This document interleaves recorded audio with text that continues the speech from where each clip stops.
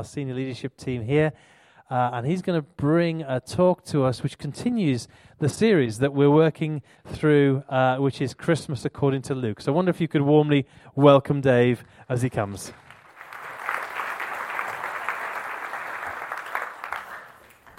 Sorry, Terry, I thought you'd finished your intro, so I moved a bit early there.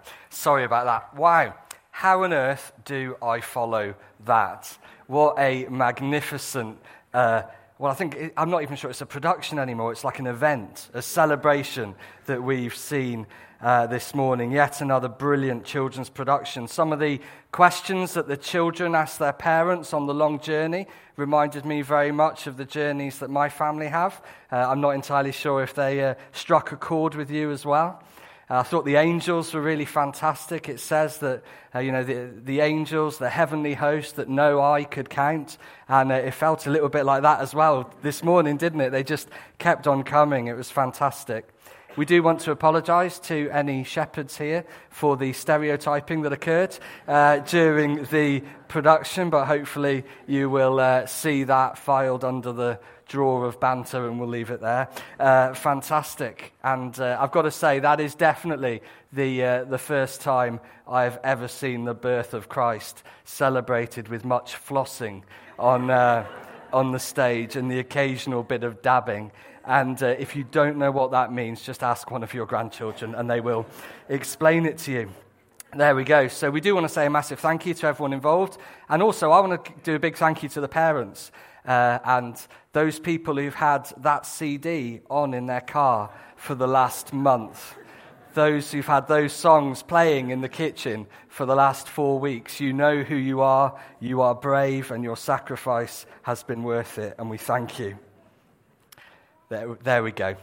So, over the last few weeks, we've been looking at Luke's account of the birth of Jesus in our church, and everything about what happened around that time.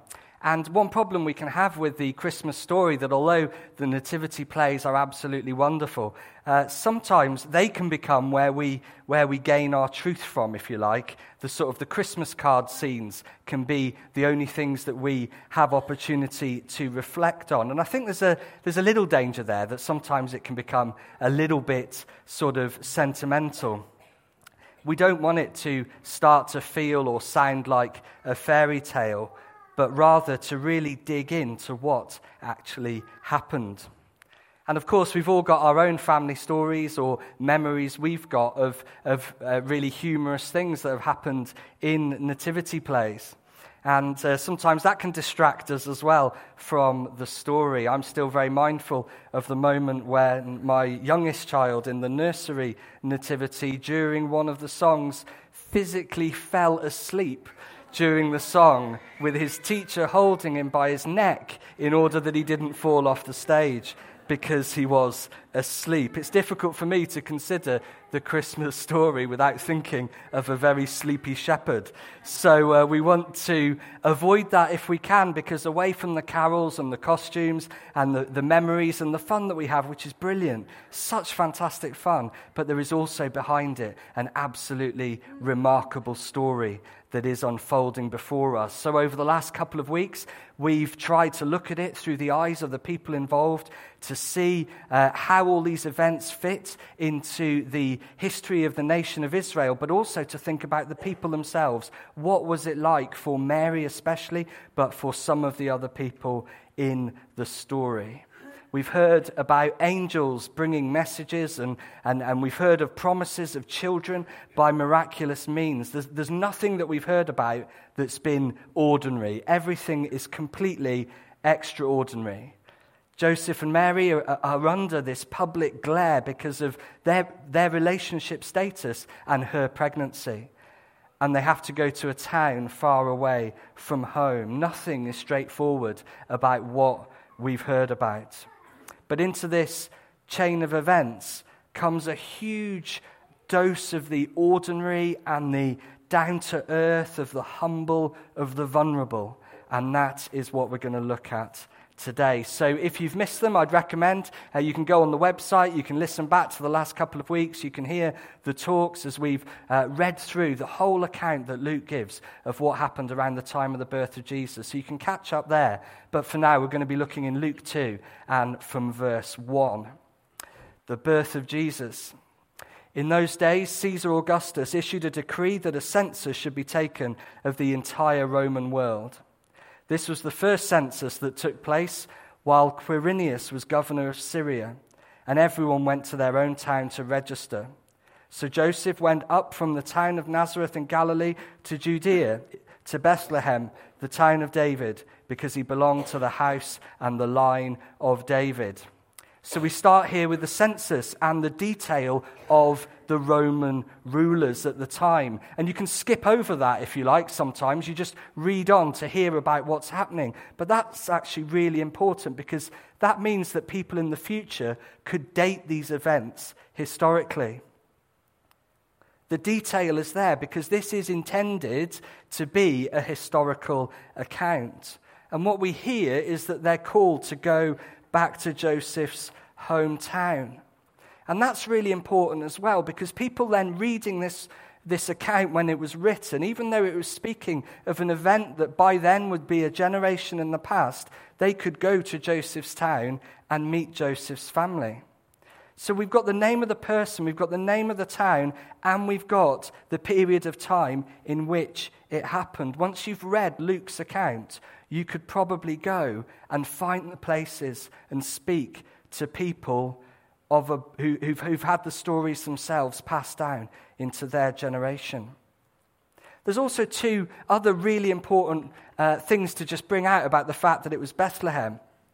The first thing would be about 700 years before, the prophet Micah has issued a promise, a prophecy over the town of Bethlehem, that from Bethlehem a new ruler would come.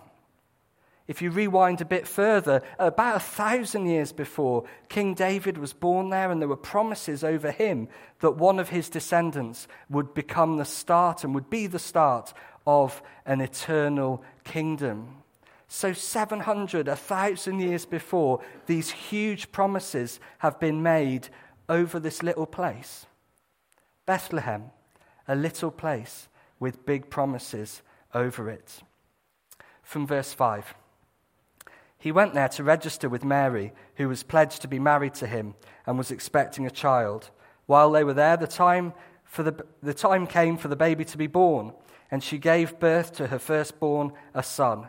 She wrapped him in cloths and placed him in a manger because there was no guest room available for them. So we've heard the big story and the background, but now Luke brings us to the story itself and their journey. We've heard all about the long journey today, and it would have been well over 100 kilometers. Google Maps tells me if I was to walk this today, it would take me over 30 hours. If you throw in the transport means at the time, the busy roads, their footwear that they would have had, it would have been a bit of a drama. Add in a heavily pregnant wife, and you've got a very vulnerable situation for Mary and Joseph. All this toing and froing, everyone's going back to their hometowns, everyone's moving across the country. She's heavily pregnant, and they've got a long journey ahead of them. But not only that, in traveling to and then arriving in his hometown, that's going to make her pregnancy and the questions that people would have around it, that's going to make it very public. Very public with people who don't know them, and very public with his wider family. So then they finally arrive in Bethlehem, and it appears that there is no room for them. That is a really tough place to be. I reckon if I was Joseph in this account, that's the bit where Joseph would have really lost his temper. If I'm honest, that's the bit where I would have lost it. I'd have had enough by then. All that effort to get to Bethlehem, and then the guest room is taken. Most houses at that time would have had room for guests, and then it would have had a large communal area downstairs where animals would be kept overnight. An open plan area, which would be the sort of the communal living area, if you like. We've imposed quite a lot onto the story over time to suggest that it was a separate stable in a field somewhere. And it was also quite unlikely to have been an inn, because Joseph was from Bethlehem and his family lived there, and it would be shameful for them to leave a family member without a place to stay for the night. It was their duty to put him up. Another reason why I think it was probably still a house was when Matthew records the wise men travel to visit, it says that they visit the house where they were staying. But the point is that they arrive with their wider family. For Mary, her distant in-laws, the guest room is taken, presumably because so many other people have travelled through for the census, so they end up in the part of the house where the animals are kept. That's not to say either that there were necessarily animals in there at the time. So the Christmas card picture with the cow and all that sort of stuff, we don't know that that's true. But what we do know is that there was a manger, there was the place where the animals fed, and that was available. So after a successful birth, that was the best place for the baby Jesus to be laid. I think I've got a picture of that there.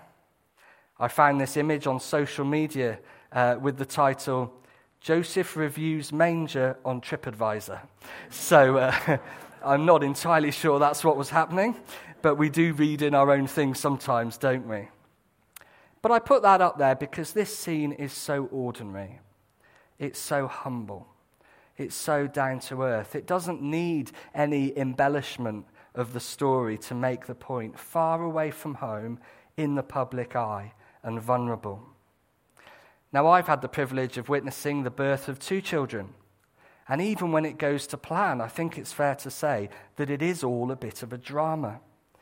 With our modern medicine and modern facilities, skilled people assisting us, it's still a bit of a drama.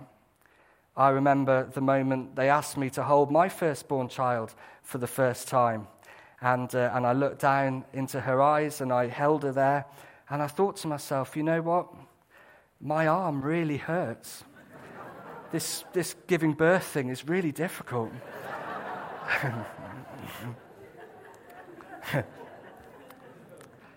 But I tell you what, though, I'm really glad that we didn't have to have children in a crowded house, in a communal area, with the guest room taken, probably in a place where animals at least had been kept, with only an animal feeding trough to lay her down.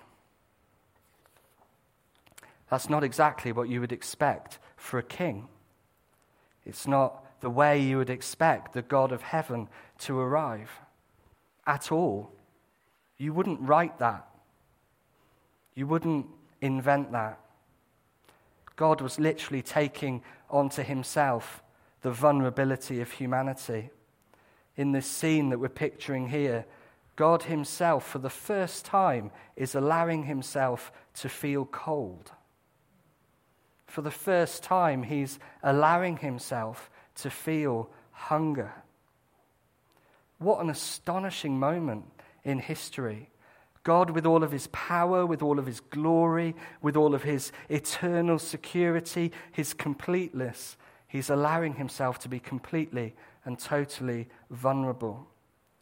And shortly after this moment, they had to flee to Egypt because there was a threat to their son, so they had to escape. The God of heaven became a refugee, a young family alone, not just in a strange house like this, but later in a strange country. But today we're focusing on their time in that house in Bethlehem. 2 young adults with their child in a manger, not knowing what the future would hold, but knowing that it was a moment that would change everything. This vulnerable, needy little child would grow to influence more people and change the lives of more people than any other child in human history. The claims he would make about himself were incredible. What his followers said that he did, what they said that they witnessed of him, it's just astonishing even today. Never once did he have any political power or any position, any financial resources. He had no media team. He had no spin doctors. He had no hashtag. He had nothing. He was born into nothing. But what he did have was love, humility, wisdom, and power. How can one child, how can one person have such a radical, history-shaping effect? Why, 2,000 years later, can someone write in a song, "The ground began to shake, the stone was rolled away, his perfect love would not be overcome. Now death, where is your sting? Our resurrected King has rendered you defeated." What child is this that 2,000 years later someone can be stirred to write those words in the day? These are exactly the kind of things that our Alpha course is going to be exploring. And if you're interested in finding out more, you'd be so welcome to come. And for those of us here this morning with an active faith, this story provokes us more and more every time we consider it. The faithfulness of Joseph and Mary in such difficult circumstances. The humility of Jesus in being willing to come to earth. All that he was prepared to give up to come and rescue us. The excitement as people started to find out, the wise men, the shepherds, the news starts to spread. And we're going to be talking about those two groups in first our carol service and then in our Christmas service as we continue to look at the biblical account.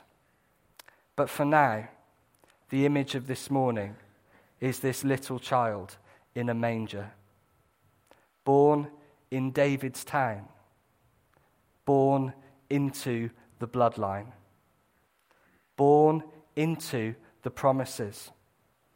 It's really happening. Whisper it quietly, the hopes and dreams not just of a family, but of a nation, and through them, humanity itself. And yet, in the moment, the faithfulness of a family. The Saviour has been born. And when the shepherds arrive, their first response is to worship. When the wise men arrive, their first response is to worship. And so when we consider this amazing moment in the whole historical account this morning, the only real response that we can have is to worship too. And so that is what we're going to do. I'd love to invite the band to come forward. And as you're coming forward, I'd love to lead us as we pray together. And then we're going to sing a most beautiful carol that will probably be very familiar to you. But can I encourage you that as we sing it this morning, to not sing it with a sense of sentimentality about the season, but to actually read the words that we're singing and to open up our hearts to God and to bring worship to him for all that he's done. Let's pray together. Lord, I really want to thank you for the faithfulness of Joseph and Mary. I want to thank you for the way they went through difficulty and cared for you. Lord Jesus, it blows us away every time we consider all that you gave up and the humility and the vulnerability in which you came to earth so that you could identify with us and with the difficulties and with the vulnerability that we have. But Lord Jesus, I thank you so much that the story doesn't end here. I want to thank you for everything that was to come. And I want to thank you, Lord Jesus, that you are alive and you are just as active here in the world, on the earth today, by your Holy Spirit as you were there. You're present with us, just as you were present then. And so we want to respond to you this morning with love and with worship.